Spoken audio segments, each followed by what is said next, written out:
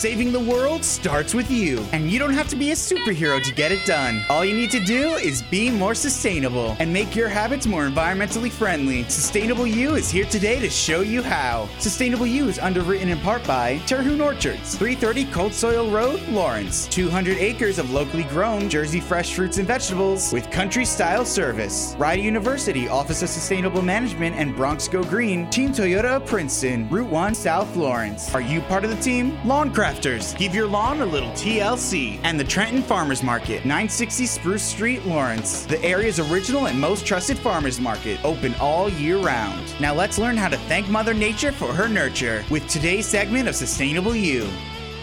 1077 The Bronx and 1077thebronx.com, live from Clarence Public House Studios. This is Sustainable You. I am one of your hosts, Dean Riddle, and I am joined by Jaleesa Malvern. So to kick things off for the week, we're going to be talking about a topic that, unfortunately, it's only been getting worse over time. Now, I'm sure as all of you know, California is one of those regions that it is very prone to wildfires. It's just the natural climate of it. It makes it very, they're very susceptible to wildfires because it's often so dry in California. They go through these droughts and all where they don't have rain for sometimes like 2 or 3 weeks on end. Like, it's crazy. Like, they go through these crazy droughts. I know, like, a few years ago, they went through such a drought that people were even advised, like, to limit how much they flush the toilet. Even limitations like that. Like, that's how crazy these droughts can get.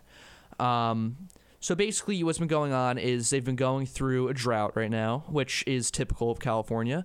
And there's been wildfires. And this one particular wildfire called the Carr wildfire, that has been growing at like a really, really fast rate recently. I know I think like 200,000 people have already been ordered to evacuate their homes. And it's chewed through about 90,000 acres of land. It's gone through about 90,000 acres already. And that's a lot. That's a lot of land. I have grandparents out there that live in California. Thankfully, nowhere near that fire. So they shouldn't be affected by this, which I'm very thankful for. They own like a 10-acre property. Like, they own a really, really big property. It's crazy how big it is. So it's really hard for me to picture how big of an area that really is that's being like just destroyed by that fire, because 10 acres is enormous. That's an enormous property size. And like 90,000 acres, like, that's crazy. That's crazy how much is going through. So I think what they're trying to do right now is the fire is actually, it's right around a little lake. It's right around a lake. So that does help a little bit with water resources, at least, of trying to get rid of the fire. What's a little worrying, however, is that because of the huge heat, number one, that fire's killing pretty much everything in that lake. There's going to be nothing living in that lake after this fire because it's such a big fire. Literally, it surrounds the lake. The fire literally surrounds the lake. And number two, because of the heat, it's causing so much of the water being evaporated. So the one main resource of water that they're using to get rid of this fire, it's literally going away because of the fire itself. So it's a growing problem that's probably only going to get worse. Now, the good news is that there are so many states that are totally behind California with treating this fire, like Florida, New Jersey, Oklahoma. So many states are behind, like, giving additional resources to California in getting rid of this because it's a big problem. And, you know, unfortunately, some people have passed away from this fire too. And that's the sad truth about a lot of these big fires.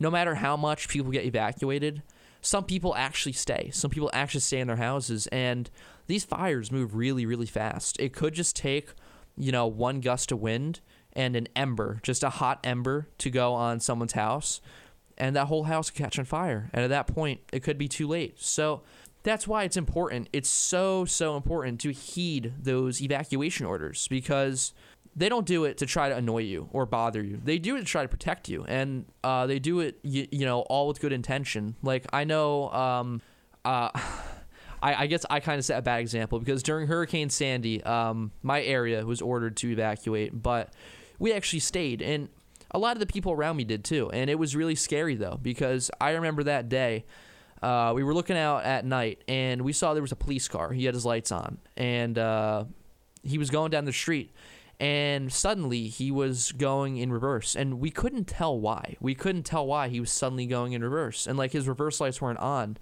And then we saw him trying to go forward again, and we turned on the light outside. We realized the water was right to our doorsteps. Thankfully, there was no like big damage to it, but yeah, following those evacuation orders, it's a really important thing. And in terms of national disasters, there's been quite a few. If you've looked in the news over the past 5-10 years, not just Hurricane Sandy, but other hurricanes as well as tornadoes and fires. And I know that fires are very native to the West Coast, like California, other states, probably nearby Oregon, Washington State. And because of it's very dry, that heat over there. And unlike the East Coast is more moist. We have a lot of moisture here in Jersey, but over there it's more dry. And I know that even though it's native, like there's been like a increasing amount of fires over there, and even mudslides when you think of it, if you've seen it last year. And this correlation could be contributed to global warming, like climate change, because it's a shame that these natural disasters are happening because of our choices in all this global warming. I totally understand what you're saying, and I agree. I don't think it's fair to say that these natural disasters are happening because of us, but I do think it's very fair to say that we're contributing to it with all the pollution, because if you look back at weather patterns, even I want to say 30 years ago, that's not even that long ago in hindsight, there were not nearly as many severe storms as there are now. Like, I think I've actually looked at a few studies, and there's been double the amount of severe storms as there has been like within like the past like 40 years. Something like that. I might be a little bit wrong with the exact numbers, but like it's so crazy how many more like severe storms there have been in recent years. And for people that like, I really don't understand people that still deny climate change, because for me at least, like, it's in broad daylight. There's so much evidence, and weather patterns just being one of them. Weather patterns are one of the biggest factors or one of the biggest indicators of climate change. Even the seasons too. The seasons have shifted a lot, and I'm sure a lot of you have noticed that too, where in December, I know even like 3 or 4 years ago in December, I remember I was going to my grandpa's house for Christmas dinner, and I saw lightning. It was thunderstorming and lightning on Christmas. That's very, very uncharacteristic of December. Now, this past December we just had, 2017, that was a little bit more of a more normal December. That could be because of El Nino. I don't know if last year was an El Nino year or this year. I know one of them is an El Nino. I think we actually might be in an El Nino right now, which again changes how the weather system works. And El Nino, that's actually a very natural thing. That has a lot to do with why we're getting a lot of rain right now. So there are some natural weather patterns that are contributing to like what's going on right now. Like El Nino is totally natural. It happens like every like 7 years or something like that. That's a natural thing. But with all these hurricanes, like even Hurricane Irma, that's a really recent example. That's a really recent example that happened in the beginning of 2017, or mid 2017, I should say. That was such a severe storm. And I know Florida, they're kind of used to getting hurricanes. They've built a lot of their architecture around that. They built a lot of their architecture to withstand a lot of heavy storms and rainfall, because they know that that's native to their area. But they did not expect anything in the magnitude of Hurricane Irma, because there's been nothing like that in recent years. Mm-hmm. There's been nothing like that. And that's why it ravaged the area so badly. And Yeah, Hurricane Harvey too. I mean, Hurricane Harvey, I can kind of understand why Texas was a little bit less prepared, because Texas doesn't really get hurricanes that much. So No. I totally understand that why. Except for Hurricane Gustav in 2008. Oh, I don't even remember that. I'm not good at remembering the names of storms. What, Hurricane Gustav that affected Galveston, Texas. In Texas, yeah. Yeah. Oh wow. But like Dean said, El Nino does have a factor, and it's not all to blame the global warming. Some of it is sometimes hard to even like determine whether these are to blame for. There's a lot of factors. Yeah, and for the adverse weather effects, but this could be just natural. But still, like, it was quite devastating. Like, all these fires, because like it's just struck out recently, and like you had all these weather patterns of dryness over in the west, and then all the east is getting all this torrential downpouring, thunderstorms. It's really odd. I really wish that we could just move all of our, not all, but some of our rain to California, because they need it more than we do right now. We've been getting so much rain. Like, I know, we've been having so much rain recently. It's crazy. The other day I was on the road, or no, actually my friend was on the road, and it was flooding, and that road like never floods. It was flooding so badly that he had to abandon his car for a day, and he had to walk home in the pouring rain for like 7 miles. It's crazy.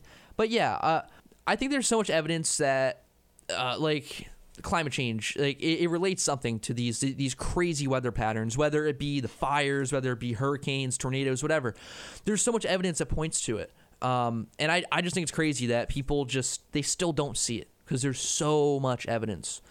But with that being said, we are out of time on this segment of Sustainable You. We'll be right back after a short break. Whoever said it's not easy being green? Now let's get back to learning how and reduce, reuse, and recycle with Sustainable You. 1077 The Bronx and 1077thebronx.com, live from Clarence Public House Studios. This is Sustainable You. We are back. I'm one of your hosts, Dean Riddle, and I'm joined by Jaleesa Malvern. So, continuing on from what we were talking about last segment, it's actually not only in the U.S., where it's been a lot hotter recently, it's actually been a lot hotter in Europe, too. So, this isn't just a local issue, and this really it shows that everything's really interconnected. Like, when you look at China,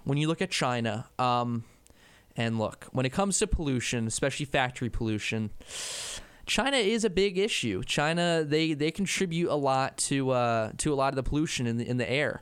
I'm not trying to ridicule them every time I talk about pollution, but it's straight up fact that China has contributed a large portion to a lot of the aerial pollution.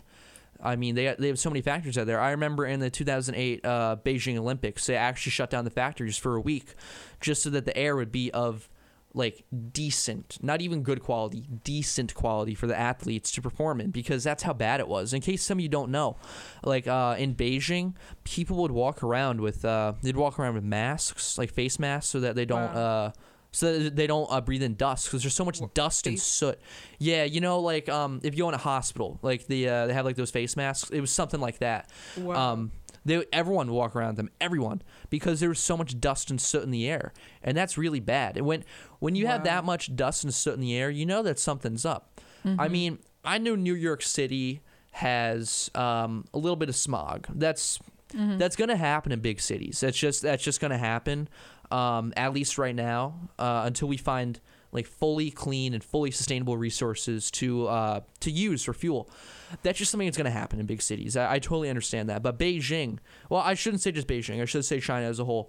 It's been such an issue for some time, and they are finally working on it. And I know this is a little bit off topic, but I know recently they talked about they're trying to get out of using coal. China, they're trying to get out of using coal, and they're trying to work on more sustainable sources of fuel, like biofuel. They're trying to actually use a lot more solar, which I have my own opinions about solar. I think solar's great, but the whole discarding of the old solar panels, because they only work for about 10 to 15 years, that's a big issue. That's a big issue that a lot of people overlook. Anyway, getting a little bit more back on topic. So yeah, there's been a heat wave in Europe lately, and Wow. that really shows that everything is interconnected, because even in the northern countries like Sweden, Norway, and all that, they're usually very cool, but the heat wave has been so bad there that there's actually been forest fires in Sweden too. Forest Wow. fires, yeah, I Who know. would have thought that? Exactly. You wouldn't really associate Sweden to forest fires. I always associate Sweden with being very cold. Maybe I'm stereotyping because it's up north. I won't lie. Perhaps I am. I'm not totally sure. But because I'm not too sure of their weather patterns out there. They could have actually temperate summers for all I know. But that being said, I don't think Sweden has ever had that much of a forest fire issue in the past. I think they've been very good with I shouldn't say maintaining their forest, but temperatures have been good enough for the trees not to catch fire. And now, the resources aren't there to be readily prepared for something like that, just as California is. California, they're pretty well prepared for forest fires because they know it's an issue that happens like all the time.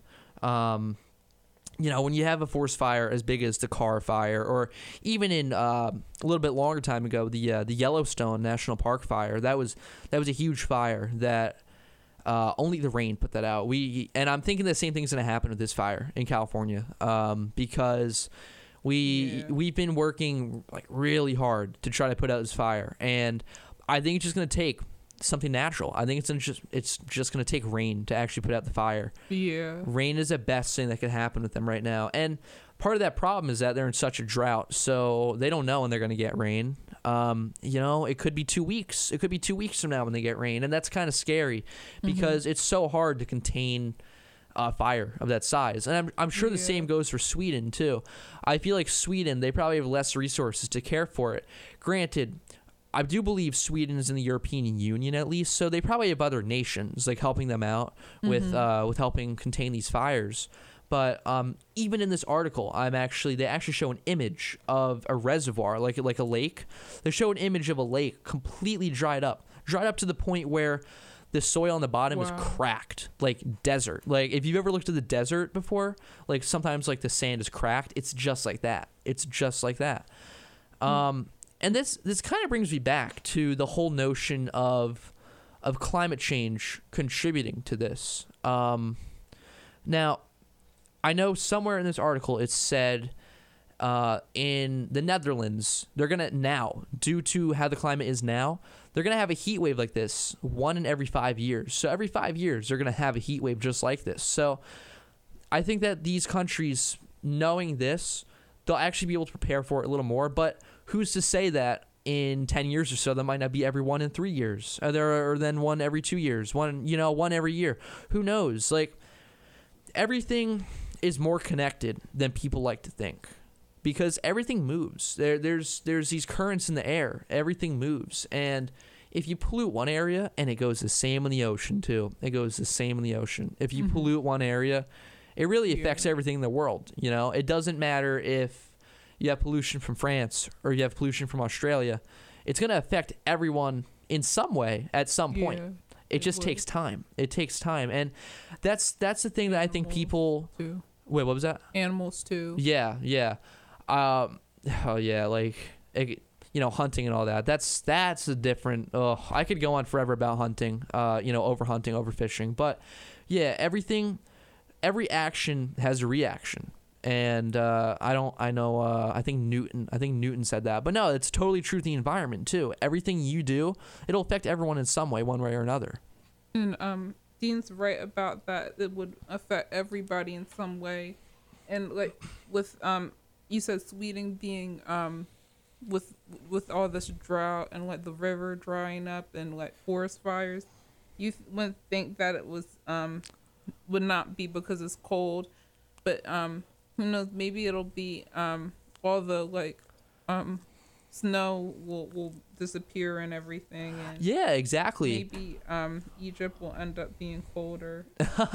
See, yeah, and that's the thing. That's the weird thing about like the weather patterns now. In my mind, I know for sure that climate change is absolutely affecting the climate across the world. It's totally affecting the weather patterns. And I think there's areas in Africa, actually, that were historically very hot, and now they're actually cooling down. They're getting a lot colder now. Wow. And I don't really see any other evidence pointing to anything else. I think that has to be climate change. I don't know what else would cause that. It's because, I mean, sure, there could be, who knows? There could be an El Nino that could affect it one year, but it's been consistently getting cooler. And, it's not like it's been getting, 10 degrees cooler every year, but, maybe half a degree cooler. And, over years and years, that could be, a big difference. Over 50 years, it could end up being, 15 degrees cooler, and that's a big difference. That's a really big difference that the people over there, they're gonna have to adapt to that, and that that could take some time, and they might not even realize it at first, because it might just be nicer to them. It might just be nicer weather, and that they might be able to live in that weather a little bit better. But eventually, if nothing's changed, I feel it's going to get worse and worse and worse. And it's going to exacerbate the problem more and more, because when one area gets cooler, it means other areas are getting hotter. Even back when the Ice Age happened, a lot of these places, Greenland, Iceland, Sweden, those are a lot colder. Even though they're cold now, they were colder then. And even all around the world, in this global warming and climate change is really affecting these places. And what we thought as historically being cold, we correlate Sweden as being cold, or Egypt as being hot, or America as being kind of 4 seasons in certain areas. It's dramatically changing. We might even have warm Decembers from now on, cool Junes and stuff like that. Even here in Jersey, a lot of the nights been cold in June, July, and that's not really a very, very common around that there. Yeah, that's a really good point that you bring that up. I wasn't even thinking about that. Yeah, a lot of the nights in June, even beginning of July, they've been pretty cold, 60 degrees, and especially in July. That's not characteristic of July. Mm-hmm. I mean, in July, it should be going down to 75 degrees. Now, the humidity has been stacking up, at least with what it should be. I don't know if any of you have gone outside at night in July. It's literally you cannot breathe. That is how dense the air is. It's very dense. It's crazy. So at least that is stacking up. But, even if you just go outside, if you compare it to even 5 years in the past, there's a clear difference in how the weather is behaving now compared to what it is, then. It's really interesting seeing how weather patterns have changed so much over such a short period of time too. I know last segment I was talking about how it thunderstormed and lightning on Christmas 4 or 5 years ago. That's so unusual. And I know recently actually there was thunder with snow, thunder snow. Thunder snow. That happened. I think that happened in 2017 or maybe early 2018. Actually, I thought that. Exactly. I've never heard of thunder snow in my life. That was the first time I've heard of that. But yeah, that's such an unusual weather pattern, and I've never heard of thunder snow before. That was the first time I've ever heard of it. And you know what? At this point, I wouldn't be surprised if I heard that term more often. I wouldn't be surprised if I actually witnessed thunder snow more often, because everything's changing. Everything's changing so much. I wonder if the thunder would strike the snow and burn it. Yeah, and then make rain in one spot. Yeah. It's funny. That'd be kind of weird. That'd be kind of cool though too. But just looking at how much the weather's changed, it's a big source of concern, really. And it's not just across the U.S. with the fires and all that. It's everything everywhere. It's it's the hurricanes, it's heat waves in areas where the last heat wave was, I think, 1974. The last heat wave in that area, Scandinavia, was 1974. So now they're saying that there's going to be one in Scandinavia every 1 in 10 years, and Netherlands every 1 in 5 years. That's a big concern. That's a big concern, considering the last one was about 30 years ago. So, we really got to start being a little more conscious, and people have to realize, what's really going on here. Because if people can start realizing what's going on, then I feel people can actually unite and make smarter decisions together. Unfortunately, we are out of time on this segment of Sustainable You. We'll be right back after a few underwriting announcements on 1077 The Bronx and 1077thebronx.com. Whoever said it's not easy being green? Now let's get back to learning how and reduce, reuse, and recycle with Sustainable You. 1077 The Bronx and 1077thebronx.com, live at Kearney's Public House Studios. This is Sustainable You. I'm one of your hosts, Jaleesa Malvern, and I'm joined by Dean Riddle. So in this third segment, we'll be talking about the topic of animal testing. And there's been a recent discovery of whether or not we're going to even need to be codependent on animal testing. So basically they said, is it time to end animal testing? They said basically technology can replace animals. That's cool. So basically in the course of history, animals been used to test medications, different products like cosmetics, other things. Even since like the 17th century. 17th century, even far back then, they say ancient Greece, they say. Wow. They say there's like, it's controversial in the aspect of whether using animals is humane or not, because they say a lot of animals are used in toxic experiments. They usually test flies, rats, mice, and worms. And they said that like a lot, we think of these types of animals as very pesty and like kind of a bother. So so a lot of people may not think that like it's a bad thing necessarily. Yeah, they have like a huge population, these types of animals. What's your take, Dean? Well, okay, right. I like to think of this outside the box. What if humans were not the dominant species and there was another species that was more dominant than us, where there's billions of us, but then they did testing on us? How would we feel about that? You know what I mean? Now I know some people are thinking, well, I mean, it's not like rats are, sentient. It's not like they actually have like intelligent thoughts, but regardless, it's really the same principle. They don't like it. They feel pain every time that they're injected with something, smeared with something. It doesn't matter. When they're subjected to foreign chemicals that could very well be harmful, it harms them and they don't like it. A lot of them die or get like severely deformed or have birth defects. I don't think humans would like that. So, like, you always got to look at it as, what if it was me? You always got to look at it that way, because that's when you really put things into perspective. If everyone just keeps a closed mind and thinks of it as, they're inferior species, then we would continue doing this. And if everyone keeps up that mindset, then everyone's going to think that about other species too, some of which are quite beautiful species, such as elephants, gazelles, whatever.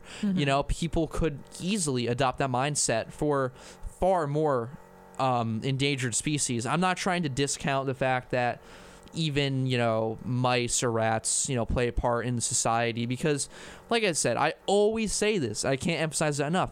Every species plays a part in a food chain. It plays a part in an ecosystem in some way or another. Even though we as humans may not view rats and mice as very important, it's important to other species too. Take cats, for example. Cats, they eat mice. Wild cats eat mice. If there's no mice or very little mice in the food chain, how are wild cats going to eat? Or birds. Even. And the technology... this, I think that is a good alternative for animals. I think like when you start testing things on animals, you have a high chance of endangering them. And every animal on the food chain has a purpose. Even worms and flies, you wouldn't think like flies are pesty or worms are pesty. Like flies, they fly in your food and everything. The greenhead ones, they bite. Oh, they hurt. Yeah, they're annoying, but they do have a purpose. Even mosquitoes do have a purpose. Frogs, man. It's all about the frogs. The frogs eat them. And I like frogs, actually. Funny. I actually, so I work at a pool. I lifeguard now. And every time when I check those skimmers, I always see frogs in there. And I always make an effort to, safely release them back in the grass because frogs are important. I recognize the importance of frogs. Yeah. And, I think frogs are kind of cute. The small ones. I know. Some of them are cute. I think they're kind of cute, though. I don't think they're weird or anything. I think they're kind of cute. But what's cool about this machine is that it really eliminates the need for ever testing in animals again, because this machine is actually better than testing on animals anyway. Because the main issue with testing on animals is, well, there's two main issues that, not even looking at the ethics part of it, two main issues with it.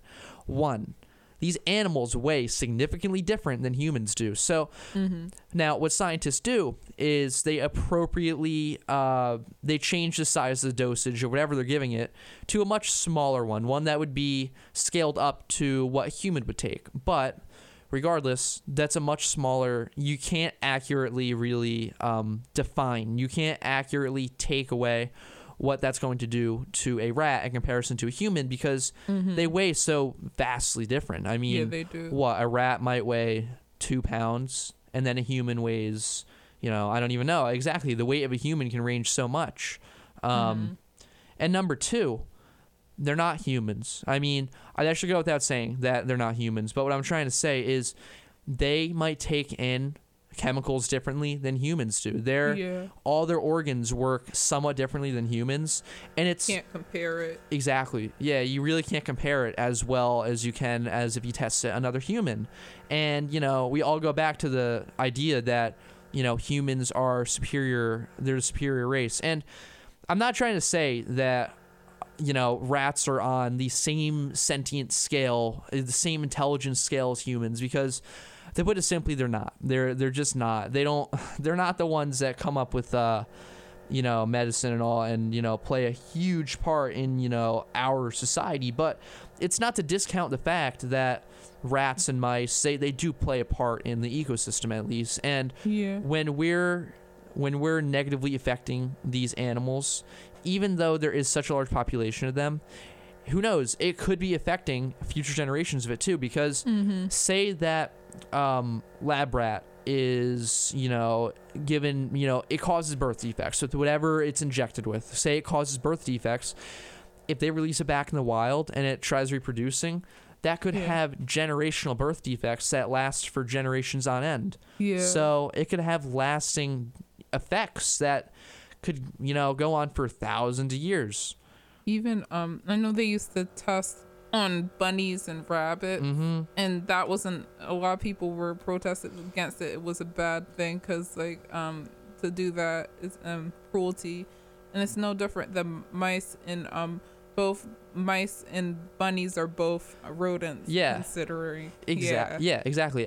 But we like bunnies. Like everybody likes bunnies, but we may not like mice. But they have purpose. Yeah, but what makes it more acceptable to do this to a mouse than it is to, a bunny? I mean, because you bring that up, I mean, they're both wild animals. They're both rodents or mammals, whatever. They're both somewhat related to, I think they're both mammals. God, they're both mammals. Yeah, they're both mammals. Okay. And, yes. Hairy. And I think that's really that's really the only relation that a mouse would have to a human. It's a mammal. And guess what? You know what else is a mammal? A whale. A whale's a mammal, but we're not going to test on a whale. No, we're not going to test on a whale. So it's really inhumane because it's hurting that animal too. Again, imagine if someone was doing that to you. Imagine if someone was injecting you with 20 different things in one day, and you were expected to react in some way or another.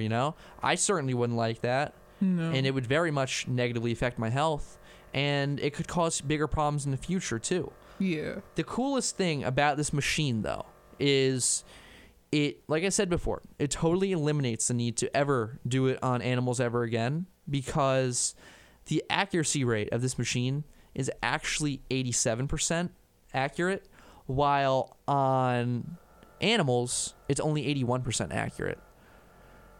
The only thing is that this might be more expensive. I know they said that they already have $36 million in funding, which is great. Hopefully they'll be able to build more of these machines, really kind of build it the way that they intend to.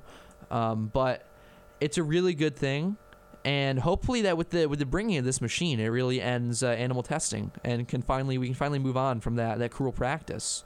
Yeah. Unfortunately, we do have to take a quick break on Sustainable You. We'll be right back after a short break.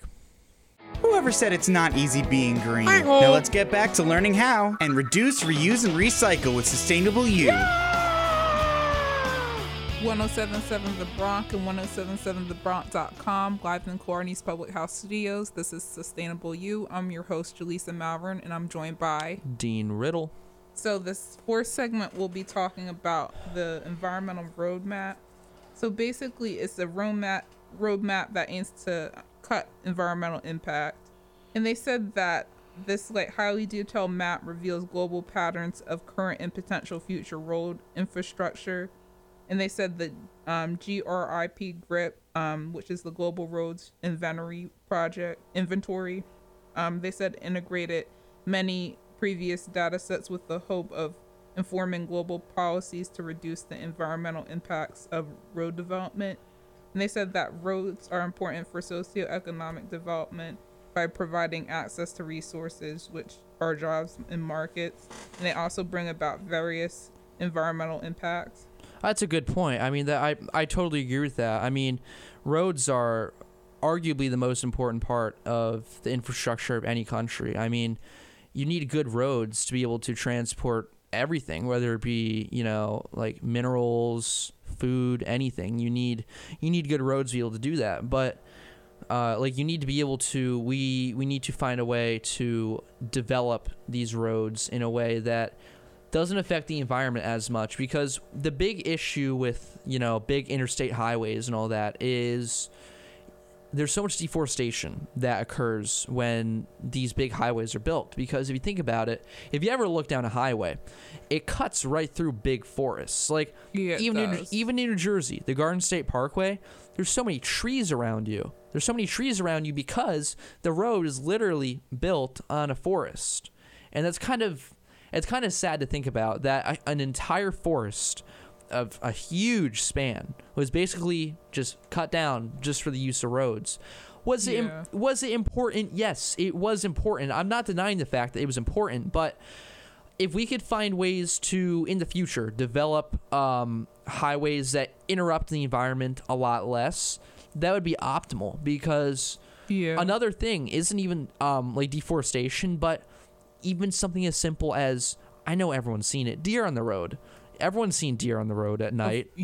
On highways. I saw the deer driving up here to Ryder. It's actually getting worse now. A lot of that has to do with the fact that, number one, it is breeding season. Or actually, no, breeding season was in the early spring for deer, but now that's actually when there's more deer now, because they're giving birth now, so there's going to be a lot more deer out now, so that makes sense. But the other thing is that deer have they have a very fast reproduction rate, so they proliferate very fast. They multiply. I mean, they multiply very quickly. Remember John Wade talked about on a few episodes ago about that. Yes, he said they're basically destructive to other habitats. And you know what? Going back to that, I actually don't totally disagree with the notion of killing deer for good, because I know that sounds like a bad thing, killing deer, but really, there's so many deer. I have noticed a crazy amount of deer on the road lately, more than I really ever have. Maybe it's because I just haven't paid attention to it in the past, but there's so many deer on the road now. It's insane. And I kind of have to agree with him that killing deer wouldn't be such a bad thing, because like he said, those deer, they do destroy areas around them, because there's just so many of them, and they graze. Sometimes they overgraze areas, and it makes it very hard for vegetation to grow in that area again. So I don't disagree with him on that. And even these interstate highways, everybody knows the Garden State Parkway, 295, NJ Transit, the AC Expressway, all those interstate highways really weren't in existence in the 30s and 40s. That's true. And prior to that, and everybody knows that nobody really thought about climate change then, and it wasn't as adverse as it is now. And I think that has to do with that. And the roadmap would help with the environmental impact, because this deforestation is getting to be a problem, because you have a lot of deer, and just not just the deer being overpopulated, is that you're destroying their habitat and it's cutting into their environment. And when you do that, that just creates a problem for drivers and deer, and they're not used to it. Exactly, because what it's doing, it's cutting through their natural habitat. So then what do they do to get the other side of their habitat? They cross the road. And what do drivers often do at night when they see deer on the road? They hit them. And not only does it kill the deer, but it could severely hurt humans too. Mm-hmm. And not only that, I mean, it could damage the car too. But yeah, that's something that really needs to be taken into account. And it doesn't have to be just deer. It goes even as far as, like turtles too. I've seen a few turtles cross the road every now and then. It's because they're separated from their natural habitat, and maybe where they need to go to get the resources might be in the other side of the road. And that's a very dangerous journey for them, because very often they'll get hit and they'll die. And it's really sad. Like, I love turtles personally. I care a lot about turtles, and it always breaks my heart whenever, like, on the side of the road I see like a crushed turtle, because I think turtles are just wonderful. Too. They're just wonderful creatures. I can't even explain why. Like, I don't even have an explanation as to why they're wonderful creatures. They just are. But they are. Yeah, and I'm hoping now with this roadmap, you can actually notice that a lot of it, it's like the worst in Europe, which I'm actually surprised about that. I thought it was going to be the U.S. for a lot of it. But yeah, in the Europe, it's red. And I think that probably... that has to do with the fact that Europe is naturally, it's such a forested area.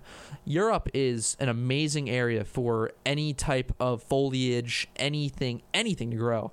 Europe is, I think, better than America in those terms for like natural growth and all that. And they've cut through so much land just to build highways and all that. Like, if you look at Germany, the Autobahn is one of the most well-known highways in the world.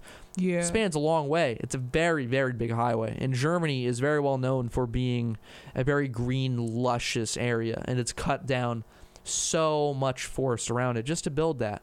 And again, I'm not trying to say that cutting down forests for a highway is really wrong, because I get it. They do what they have to do. And at the time they built it, they probably didn't realize the impact it's going to have on the environment. And having roads is important. Like I said, having roads, it's important to the infrastructure of any nation, because you need it to get to places. Absolutely. You can't get to places without roads, it's just the way it works.